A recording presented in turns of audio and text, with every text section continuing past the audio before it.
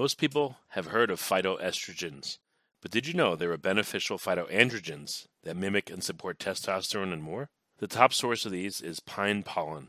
If you're looking for 100% natural hormonal support for men and women, you've got to try this. Right now, Lost Empire Herbs' best-selling pine pollen is available for 1 penny plus shipping and handling. Go to geniuspollen.com to find out more and grab yourself a bag today. No hidden charges, no trial offer, no shenanigans. Just a low-cost way to try Lost Empire Herbs' top product for next to nothing. Forget frequently asked questions. Common sense, common knowledge, or Google. How about advice from a real genius? 95% of people in any profession are good enough to be qualified and licensed. 5% go above and beyond. They become very good at what they do, but only 0.1% are real geniuses. Richard Jacobs has made it his life's mission to find them for you. He hunts down and interviews geniuses in every field: sleep science, cancer, stem cells, ketogenic diets, and more. Here come the geniuses. This is the Finding Genius Podcast with Richard Jacobs. Hello, this is Richard Jacobs with the Finding Genius Podcast, now part of the Finding Genius Foundation. My guest is Robin Buell. She's a Georgia Research Alliance Eminent Scholar Chair in Crop Genomics, all this at the University of Georgia. So we're going to talk about biofuels created from crops and also plant genomics. So Robin, thank you for coming. Great. I'm glad to be here with you today. Yeah. Well, if you would tell me what got you interested in crops, studying the genomics and studying biofuel, what's a bit about your background? So I've been working on plants ever since I was an undergraduate. I've been doing plant genomics since 1999 when I joined the Institute for Genomic Research. And I don't know if you and your audience is aware, but genomics is a very recent field of science. It's only been around since 1995. It was pioneered by Craig Venter. And it's the interface of biology, genetics, and computation. And without any of those, we couldn't have the era of genomics now, which is where you would generate the DNA sequence of an organism. You'd make predictions about what genes are there and what do those genes do to give that organism, the ability to reproduce and grow and deal with stress. And so I've been doing plant genomics now since 1999. I work on a lot of different crops, but with various energy crises and the sustainability aspect of the planet right now, I became interested in how we could use plants for fuels directly. And using genomics, you can make a lot of basic advancements in our knowledge about specific plants and how plants take that carbon dioxide and make what we would call fixed carbon, right? Wood or leaves. And then we know the biochemistry, and then can we modify that so that the plants will actually start to produce fuels that we could use for, either powering cars or to replace other petroleum-based products. And so that's how I became interested in this. That is, understanding the genome, which is, your DNA sequence, your blueprint, so that you can then modify it so that plants do something other than, food or feed or ecological application. I think I understand that certain plants you can, grind them up and make them into fuel, but you mentioned the plant making fuel itself. So what's the difference there? What does that mean? So definitely, yeah. So we've heard about, maybe taking soybeans and crushing them, getting the oil and use that as biodiesel. But, now that we can understand a plant genome and we can do gene editing and we can do biotechnology, we can actually make the plants, instead of making, say, lots of wood or lots of leaves, we can actually introduce the genes to make very specific molecules such as precursors for fuels and have the plant produce it and then just extract it back from them. So this would be like a new era, sort of like, how insulin, right? Now initially insulin came from cadavers, then it came from pigs, and now it's made by this bacterium called Escherichia coli in the lab, and it's produced essentially in a little bioreactor inside a laboratory, and you can get very pure insulin from there. And essentially what we'd like to do is take plants and make them be little bioreactors making specific fuels or fuel precursors or plastic precursors so that we're not going to be dependent on petroleum products. So what would that look like? What kind of plant would be amenable to this? What precursors? And then, how would you harvest them from the plant? So this is what's really sort of exciting. So I think what we learned around 2009, 2010, when everyone was trying to grow corn and then take corn and produce ethanol from it, which caused a lot of perturbations in the food market, in the grain market for corn. Like, we really don't want to upset that market. We don't want people taking prime agricultural production lands and making biofuels. What we'd like to do is find different plants that are suited to areas of the country or world that maybe isn't being used for agricultural production, but is well adapted to different kinds of plants, and have that produce the biofuel. So potentially you could use trees. These could be trees that may grow fast, like poplar. You could use switchgrass, which is a perennial prairie grass, but it doesn't require much input to grow.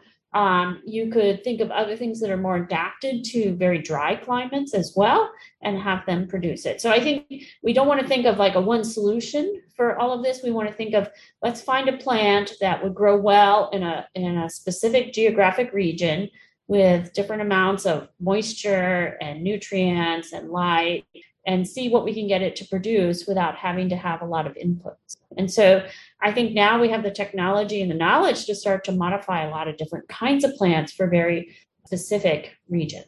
What do you mean? So you'd modify a plant to make some precursor substance, but so then you end up taking the plant body and grinding it up, and because that substance is now in the plant and some concentration, now it's usable as a fuel, or literally how would it work? Yeah, it could be as simple as that, just like thinking about taking soybean seed and crushing it and getting biodiesel out of that. Or you could have the plant make a precursor that's very stable, and then you would crush the leaves, you could grind the wood, you could have it produce seeds, and then you would make this precursor that you would then have take to a factory, and then the factory would do one of the last conversion events to make it into either biofuel or even what we would call a bioproduct, say a bioplastic, or other kinds of molecules that are used in large quantities that are currently being sourced from petroleum products.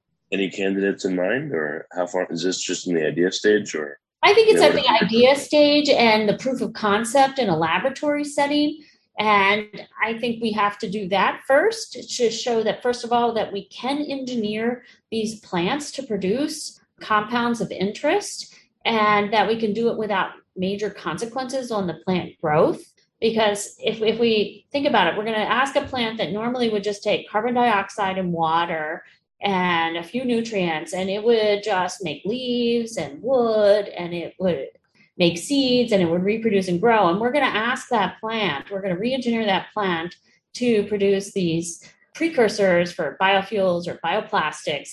And that's going to potentially come at a cost, right? That maybe the plant isn't as healthy, maybe the plant doesn't grow as fast. And so we have to do these proof of concept experiments in the laboratory so that we can then move to the field to test them in a field condition. Because remember, the environment's going to have a major impact on plant growth and development. And then once we've shown that we can do it in a field setting, we can then move to these pilot scales where we can actually test it in the field. Most supplements are taken on faith and can take weeks or months to have an effect. Even supplements backed by scientific studies may or may not deliver those same benefits to you.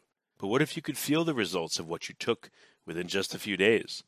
Lost Empire Herbs offers the highest quality, wild-harvested, non-irradiated pine pollen, and that can dramatically impact your hormones fast.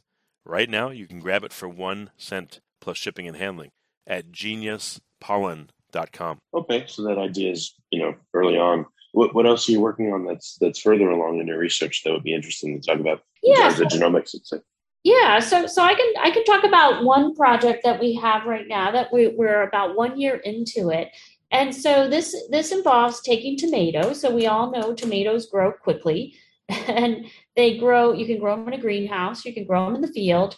And the tomatoes produce a lot of fruit. And in those fruits, it's compounds called terpenes. And terpenes have a lot. There's 50,000 kinds of terpenes. There's a lot of uses for different terpenes. Some are used as antimicrobials. Some are used as insecticides. Some are nutrition compounds. There's a lot of different types of terpenes. If you know, like citronella, that active compound is a terpene. You can think about, yeah. So plants produce a lot of terpenes, and they have a lot of different uses. Some are used in agriculture, some are used in pharmaceuticals, some are nutrition, like those red pigments you see in tomato fruit. That's a terpene. So these have a lot of different really important uses, and humans obviously have been using plants for their natural terpene production for thousands of years. So what we'd like to do is some of these terpenes come from plants or even say from microbes, and they're very hard to source in a sustainable manner. And so what we'd like to do is re-engineer tomato to produce these high-value terpenes in tomato fruit. And so what we're doing right now is we're getting a catalog of the genes in the tomato fruit responsible for terpene production. And then we're actually going to remove all of those genes so that the fruit doesn't produce terpenes. And then we're going to stick in biosynthetic genes from other organisms to produce some high-value terpene so that we can demonstrate that, yes, we could have a tomato plant that produces something in a sustainable manner in a 90-day period in a greenhouse, in the field, and you can extract it from tomato fruit. And instead of having to, say, grow a plant for 30 years or harvest it from a marine system, you can actually go grow this tomato plant. You can extract it from the fruit. And we already have the processing facilities set up, right? We all know that we have canned tomatoes, we have tomato juice, there's all kinds of processing facilities available. So we could just put that into the existing infrastructure so that tomatoes can now be used in a sustainable manner to produce these high-value terpenes. What are some other uses for terpenes, and which ones would you want to have produced in large amounts? So I always like to just use an example, one example, just to get people sort of familiar with, like, plants produce a lot of natural compounds. So if you wanted to use an insecticide to kill different insects, you can actually go right now to Lowe's or Home Depot, any sort of store, and you could buy this insecticide called pyrethrin based. And actually, that actually came from chrysanthemums to start with, but now it's actually made synthetically. So that's just an example, I think, of something where a plant produces something naturally, and we now make it through petroleum products. But if we could make it through a plant, that would actually be more sustainable. So we're actually, for what we're doing in this project, we're going to focus on a compound that actually has antimicrobial activity. And we'd like to make sure that we can produce it, that it's not modified, and it's produced at high enough levels so that production in tomato fruit would be a viable production method. Another example would be sweeteners. You can make certain sweeteners as well. Those are terpenes. And we'd like to be able to make sweeteners in tomato fruit. Right now, stevia is a sweetener, and then there's other sweeteners that are actually terpenes, and we'd like to be able to produce them. Well, I'm guessing it would be easier for a plant that already produces terpenes to just amp it up versus encourage a plant that doesn't produce a certain terpene to start making it, right? Well, that's a good question, right? Like, why don't you just make the natural plant produce more of it?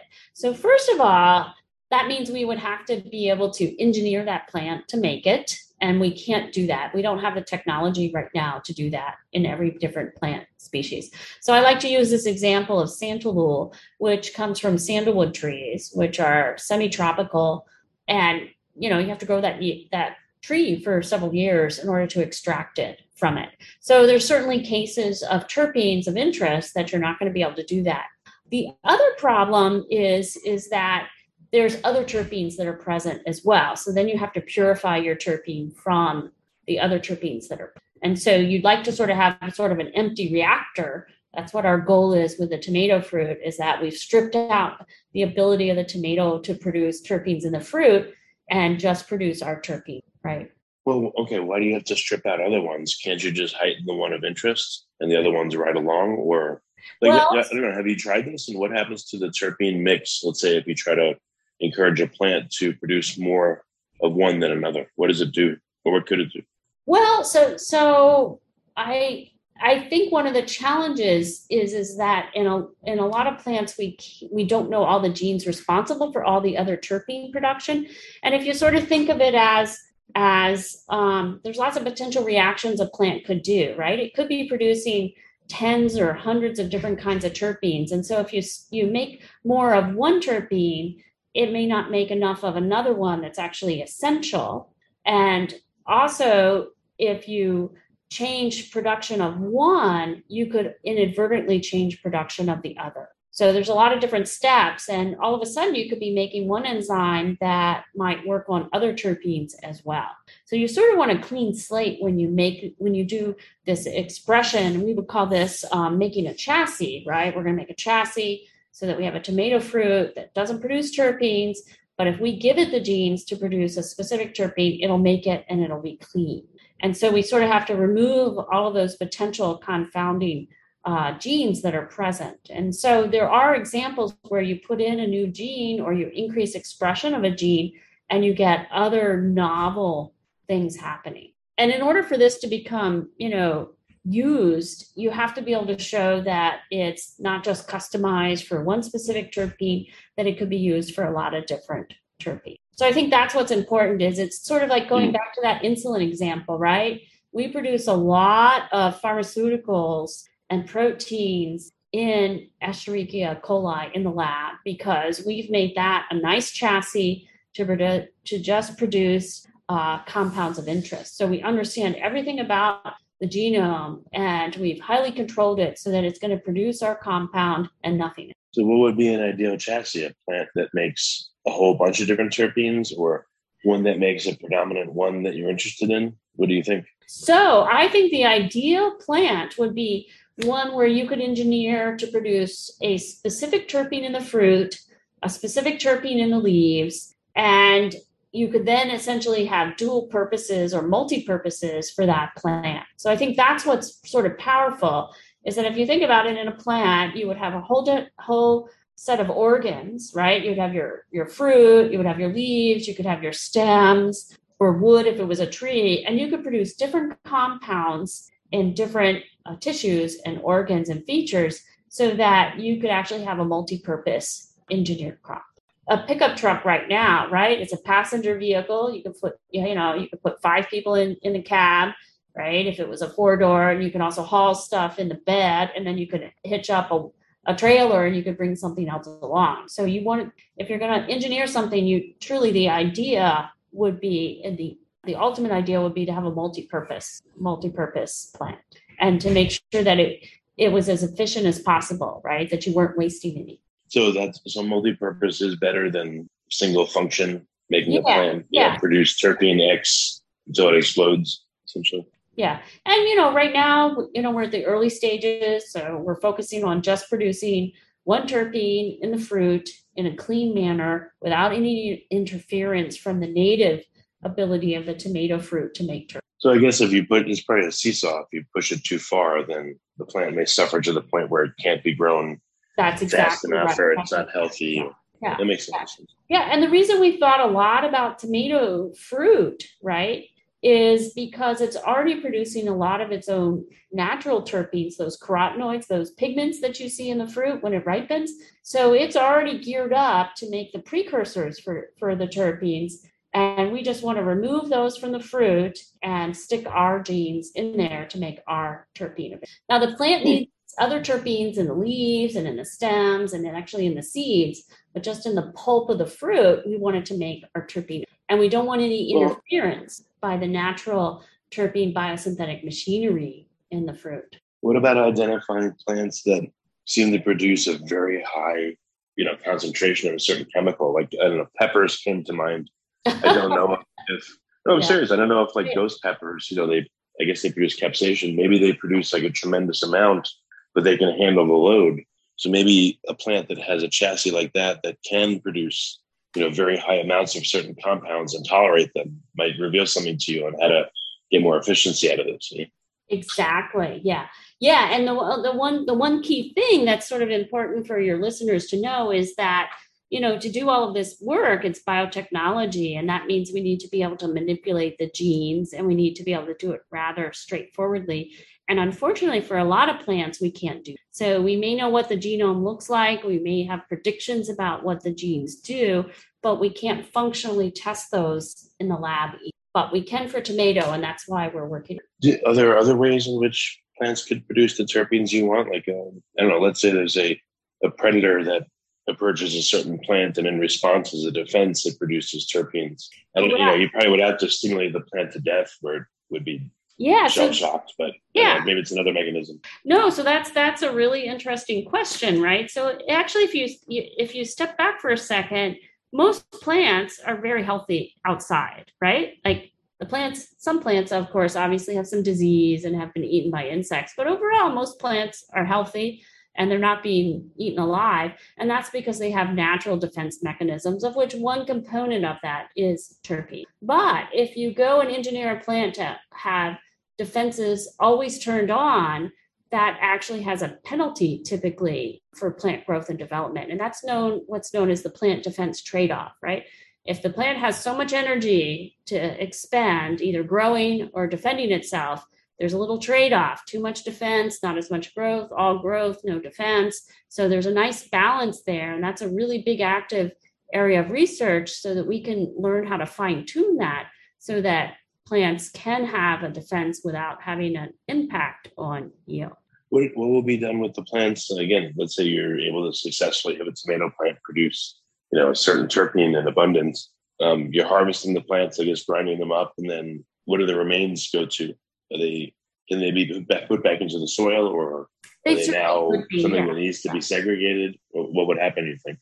Yeah, so if we were able to do that, right, the rest of the plant, which would be the stems, right, and the leaves would just be you'd have to, it would be a regulated plant. You would have to make sure that you've disposed of the plant properly.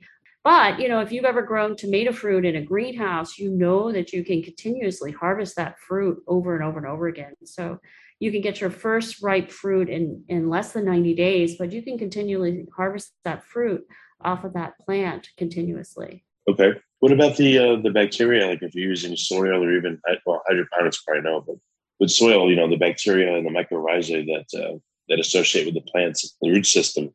Is there anything that can be done there to help the plant produce what you want, or could there be a different mechanism to produce what you want by having, let's say, a different microbiome associated with a certain plant to change its function?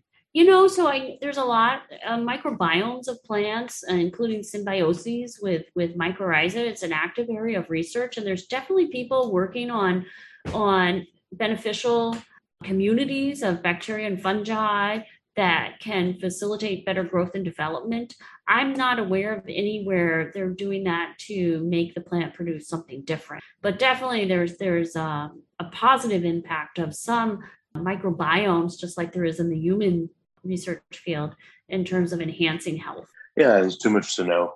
So I was just wondering. But I mean, if you're dealing with the genomics, there's like 10 other things to look at too. It's very complicated. Yeah, no, it's an exciting area of research, right? That, there's this whole community of organisms, and some have benefits and some don't. Okay, very cool. Well, Robin, what's the best way for people to learn more about your work? Where can they go? So, they could just do an internet search and look for Buell Lab at UGA, and they could find my website and they can read about the different projects that we have. Okay, Buell is Buell, Buell Lab. Yes. Is that right? Yeah. Yes. University of Georgia. Okay, excellent. Well, Robin, thanks so much for coming on the podcast. I appreciate it. Yeah, thanks for having me. Remember, before you go, to grab your 1 penny bag of pine pollen for all the amazing, all-natural hormonal support that men and women the world over are raving about. Try it out and see how it works for you. All you have to do is head to geniuspollen.com to grab your bag today. Within days, you may be able to notice greater energy, more focus, added recovery, and more. Again, please visit geniuspollen.com to learn more now. Thank you. You've been listening to the Finding Genius podcast with Richard Jacobs. If you like what you hear, be sure to review and subscribe to the Finding Genius podcast on iTunes or wherever you listen to podcasts. And want to be smarter than everybody else? Become a premium member at findinggeniuspodcast.com. This podcast is for information only. No advice of any kind is being given. Any action you take or don't take as a result of listening is your sole responsibility. Consult professionals when advice is needed.